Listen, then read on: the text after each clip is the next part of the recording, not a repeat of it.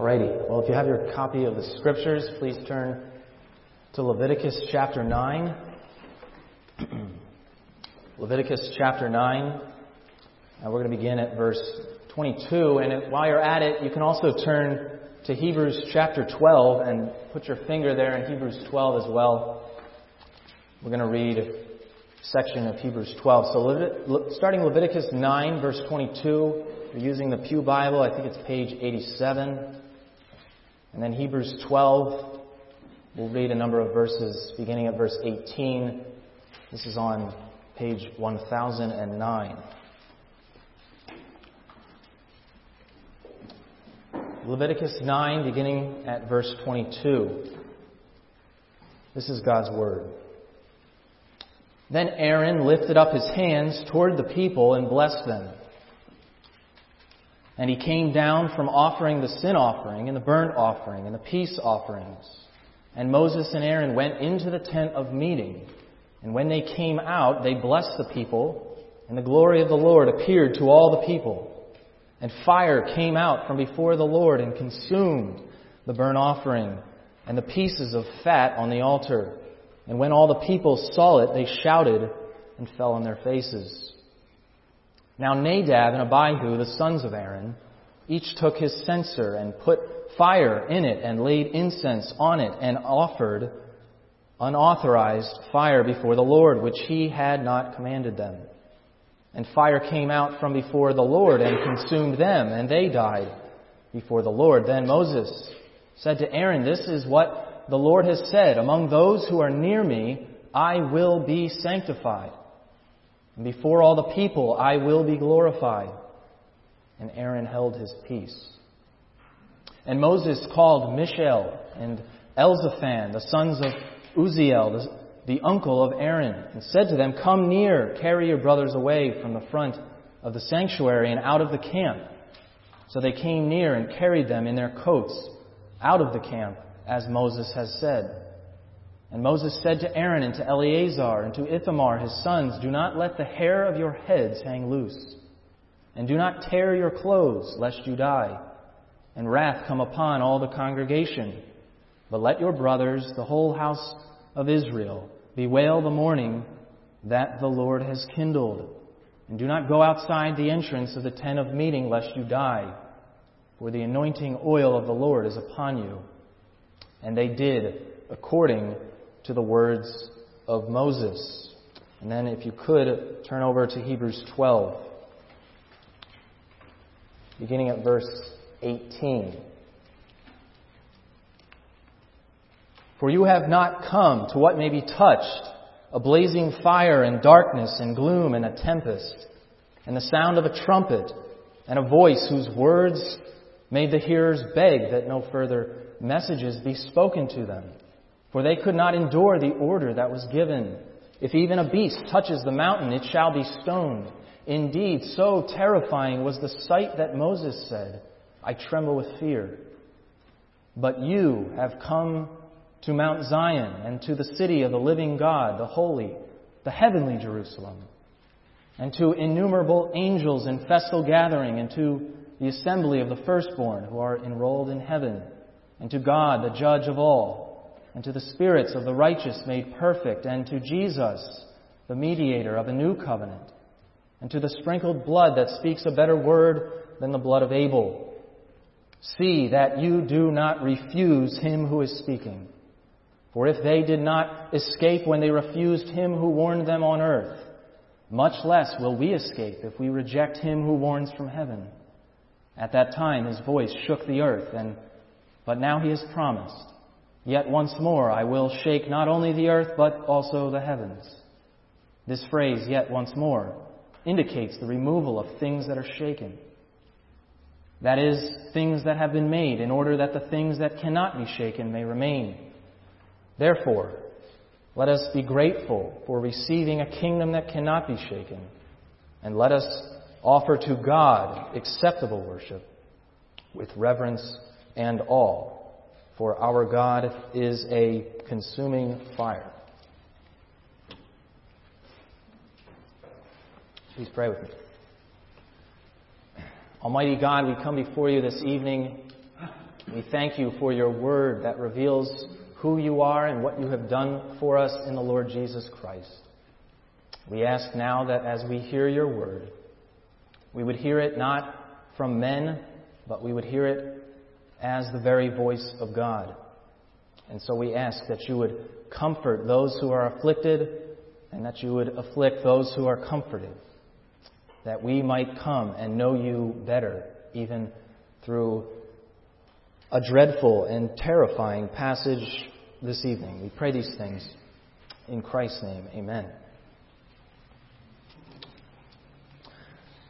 Many of you will know the individual by the name of Richard Dawkins. Richard Dawkins is an evolutionary biologist and author, a well-known God-hater. In his book, The God Delusion, Richard Dawkins comments this: "The God of the Old Testament is arguably the most unpleasant character in all fiction. Jealous and proud of it. A petty, unjust, unforgiving control freak. A vindictive, bloodthirsty ethnic cleanser.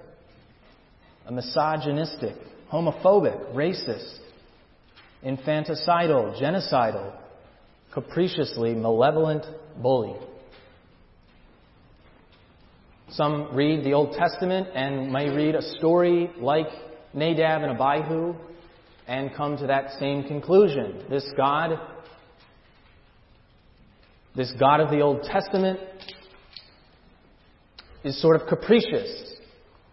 And we may hear these things even in the Christian community. We often might hear the sort of language of the God of the Old Testament and the God of the New Testament.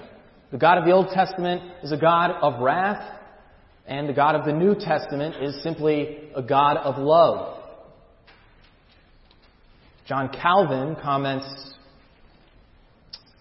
on this passage, and he says this. Always a good idea to listen to Calvin. "If we reflect how holy a thing God's worship is, the enormity of the punishment will by no means offend us." So you have the contrast between the non-Christian who sees themselves as the judge in the driver's seat, who get to dictate how they will worship this quote-unquote God. But the Christian is the one who recognizes who God is, dictates how we worship Him. The God that we know dictates to us how we worship Him. An individual who just recently came to the seminary, a pastor, I think, down in North Carolina, he made this comment. I think it's brilliant. He talks about in our age, we build churches, and our worship is very consumer-based. And he says, that's okay. He says, and that's okay. Consumerism is okay, but he says, when it comes to worship, the customer is always right. Not just out there in the world, but also in worship. The customer, he's always right. But this individual, Neil Stewart, says, the problem is, we think we're the customer. We think the world is the customer. And he says, in fact, God, He's the consumer. Consumer is always right. And so this is the God that Nadab and Abihu come to, and they thought, we can worship as we please. We can worship as we please. So first, the God whom we worship is a God who plays for keeps. He's both holy and jealous. He's a holy God. If you read through the book of Leviticus in your morning readings, and you've made it to that point, you haven't skipped over the Old Testament by that point, but if you've gotten there, you'll notice the refrain throughout the Old Testament, throughout this book. God constantly makes the distinction between the holy and the unholy. We see that even in chapter 10, if you look just a few verses down in verse 10. You are to distinguish between the holy and the common, and between the unclean and the clean. You are to teach the people of Israel all the statutes that the Lord has spoken to them by Moses. So God, throughout Scripture, constantly, you see this refrain that the unholy cannot dwell with the holy. You saw this in the Garden of Eden. Adam and Eve, created righteous and holy. They sin, and as unholy, banished from the presence of God. The unholy cannot dwell with the holy. And the same thing, the whole Old Testament sacrificial system is set up in the same way. There's the outer courts. And in order to come into the presence of God, there must be a setting apart. There must be a sanctification process.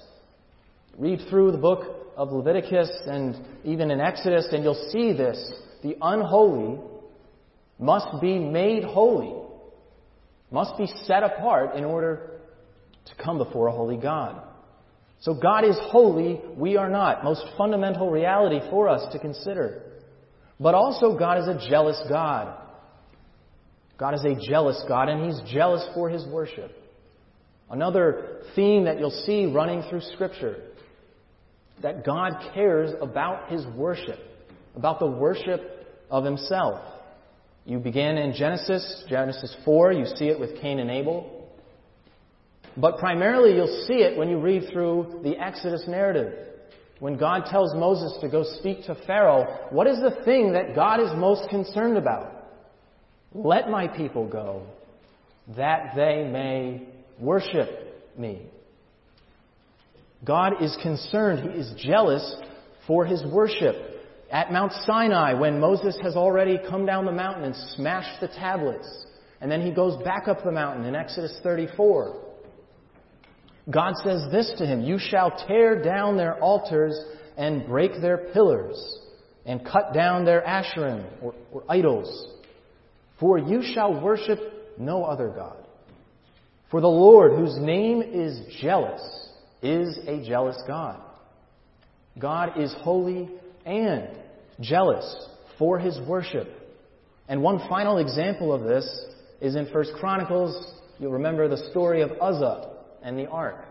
Some similarities going on here with the story of Nadab and Abihu. Uzzah thinks, I can approach God and I can honor God however I please. And so he reaches down as the cart is falling and he touches the ark.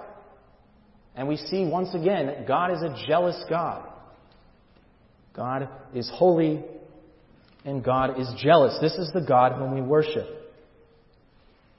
Secondly, there's the wrong sacrifice that Nadab and Abihu offer before the Lord.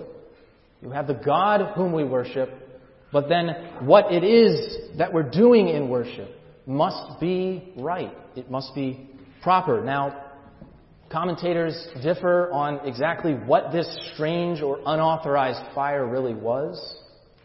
Just a few chapters prior, in chapter 6, we read about the altar of the Lord is to be constantly burning. The flame is never to go out.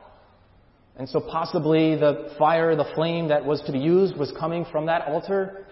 One commentator, Andrew Bonar, friends of Robert Murray McShane in the 1800s, comments that it was most probably that Nadab and Abihu used improper fire, not fire that was designated by the Lord. But we're not exactly sure what this fire is, but the principle remains the same. It matters how you worship. We tend to think Old Testament is where it mattered. You had to do the rituals, you had to do the right things in worship.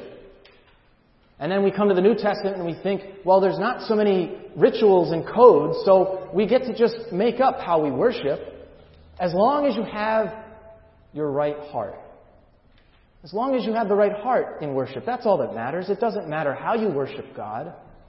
And the principle throughout Scripture, you read about it in Acts, Ananias and Sapphira. They come before the Lord, and they may have had the right heart. We want to give to the church. But they don't do so in the manner that God commanded, and thus God strikes them down. And we may think in our own circles that we get to decide how it is that we worship. Let me remind you again that God cares how He is worshipped. the God that we worship is not only concerned about a proper attitude and disposition, but He is also concerned about how He is worshipped. John 4, remember the scene when Jesus is with the woman in John 4, and she asks Him, essentially, where should we worship? And Jesus flat out answers the question, and He says to the woman, the hour is coming, is now here, when true worshipers will worship the Father in spirit and truth. For the Father is seeking such people to worship Him. So Jesus' own words teach us that truth matters in worship. It's not just how we come before the Lord, but it's what we say in worship. It's how we do it, but it's also what we do that matters when we worship God. And so that's why, for example, in our circles, there's a structure to what we do because we believe that's what the Scripture teaches. We don't just get to make up how we worship God. There is a structure, and God cares about how He worshipped. So we have the God whom we worship, and then we have the wrong sacrifice. I want to think about the right sacrifice that should be offered before the Lord.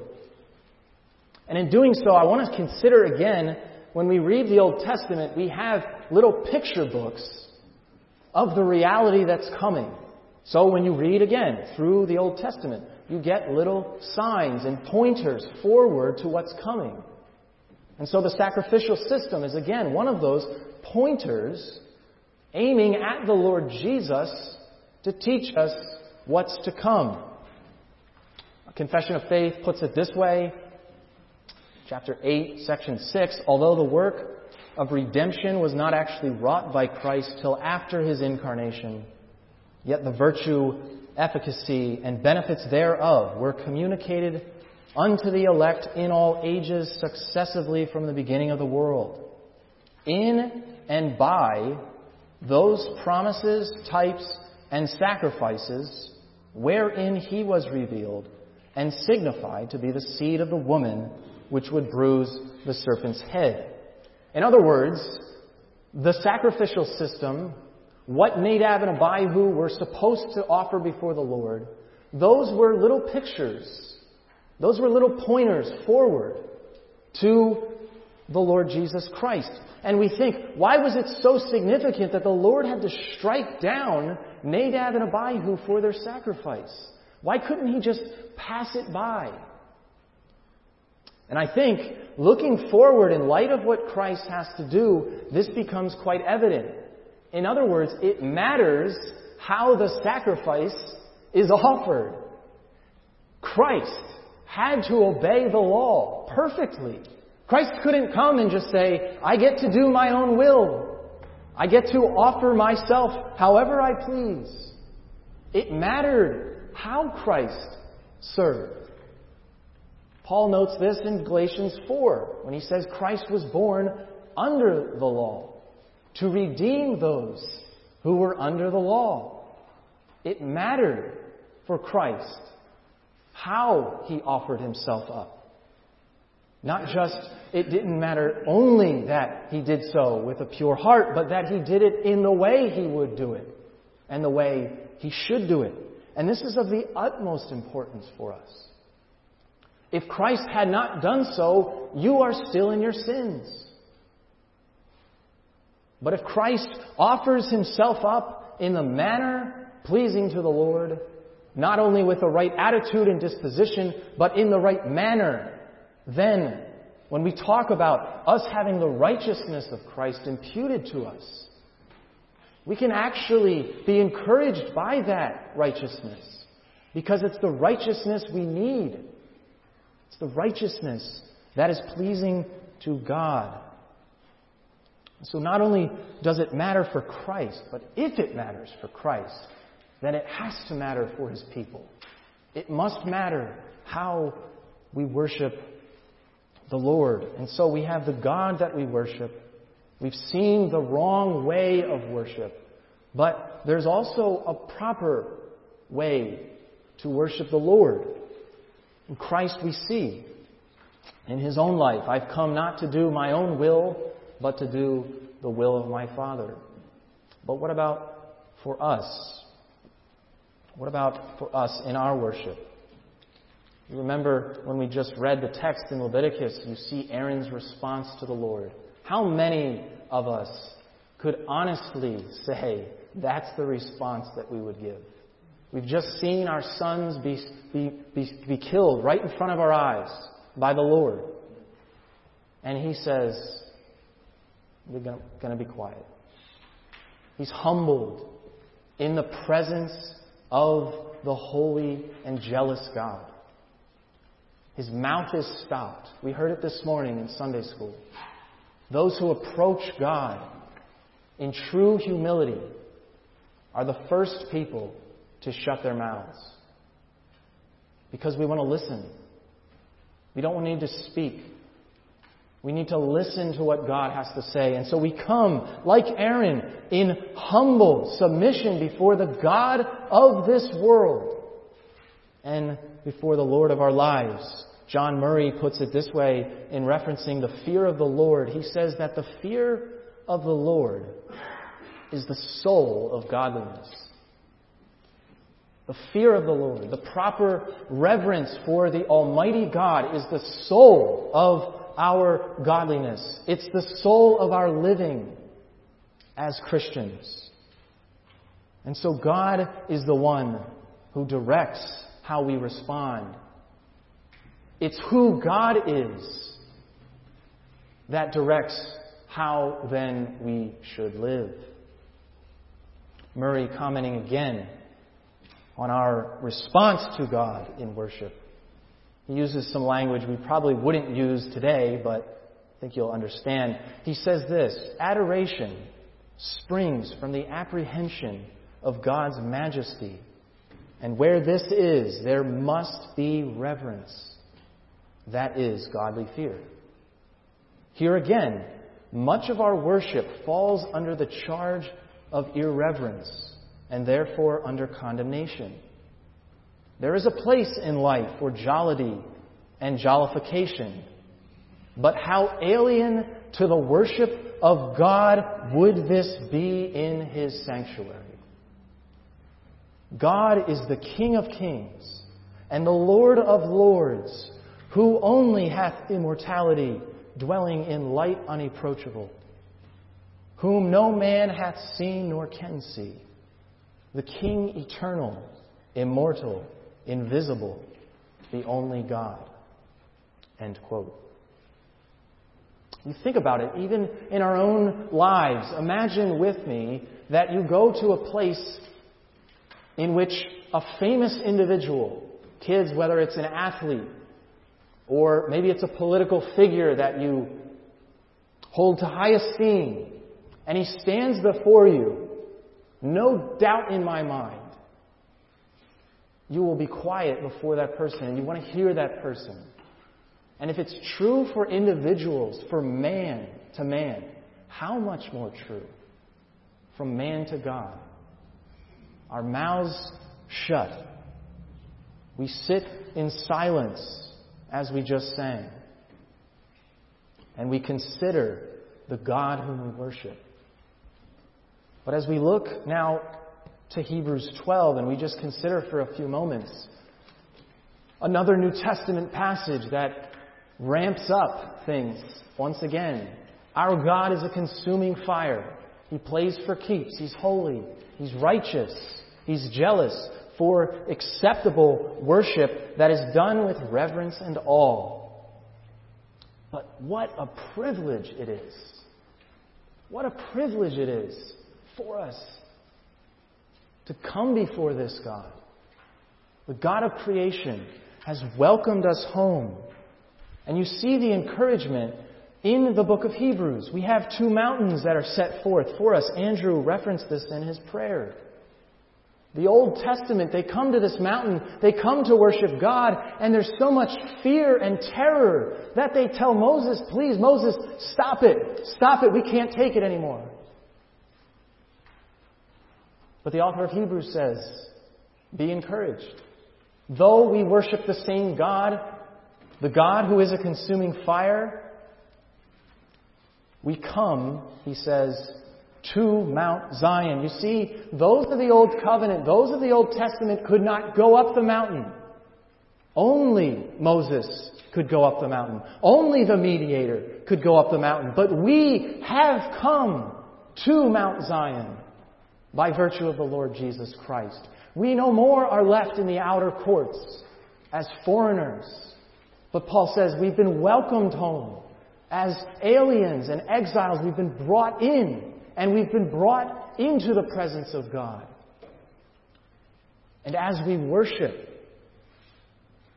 I don't know if you recognize this, but as we worship here in this place, we are brought into that heavenly worship where God is. Spirit has been poured out, and He unites us to Christ. Christ is seated on high. He brings us to Mount Zion. We have already come to Mount Zion. And yet, chapter 13, for we have no lasting city, but we wait for the city that is to come. There's this tension. We've already come to Mount Zion. We already have been brought near by the blood of Christ, that greater sacrifice. And yet, we wait for the city that is to come. And there is a tension here. There's a tension as we wait for that day when Christ will come with shout of acclamation and take us home. What joy shall fill our hearts. And we shall bow in humble adoration and there proclaim, "My God, how great Thou art." It's the same thing we sing here. It's the same song. It's the God that we worship now that we will one day worship, and we will see Christ face to face. There's this great hymn that we sing, and I should have flipped to it already, but let me read it just for a moment as we conclude. Certainly mentioned this in the past, but I think it captures something that we often don't think about in this life. Yes, we've already come to Mount Zion, but there are things missing still. Robert Murray McCheyne, I've already referenced him, friend of Andrew Bonar. Robert Murray McCheyne, in When This Passing World Is Done, says this: "When I stand before the throne, dressed in beauty not my own, when I see Thee as Thou art, and love Thee with unsinning heart, then, Lord, shall I fully know, not till then, how much I owe." That should be our prayer. That should be our song. We love to sing. We love to think about these words. But what a day it will be when we will worship with the saints who have gone before us, but we'll worship with an unsinning heart. What a glorious day it will be when we will see Him face to face. So strive forward. Strive, as the author of Hebrews says, for the rest that remains for the people of God. Strive to enter it. You've already entered it, but you're still waiting to enter it. You live now in the fear of God, the God who is both holy, but He's also immanent. He's come down and He's met us in the Lord Jesus Christ. And now, by Christ, the greater sacrifice, He has ushered us into the heavens. Already we've come to Mount Zion to worship the Lord. And so as we come in our worship, may we remember that we're not just here. It's not just a number of us here, but we're gathered with the saints who've gone before us, surrounding the throne, worshiping this God, a God who is a consuming fire, but is also near to the broken and contrite in heart. So may we strive for that rest. Let's pray. Almighty God, we thank You for these encouraging and challenging words to us. We ask, O God, that You would burn within our hearts, that we would long that others would be brought into this wonderful grace in which we stand, and into this hope that we have in the Lord Jesus Christ, And may we long for that wonderful day, that glorious day that we wait. Come soon, Lord Jesus, and take us home, that we might worship you with unsinning hearts. So as we go from here, may we walk in the fear of you, for this is our whole duty. We pray these things in Christ's name. Amen. In Christ's name.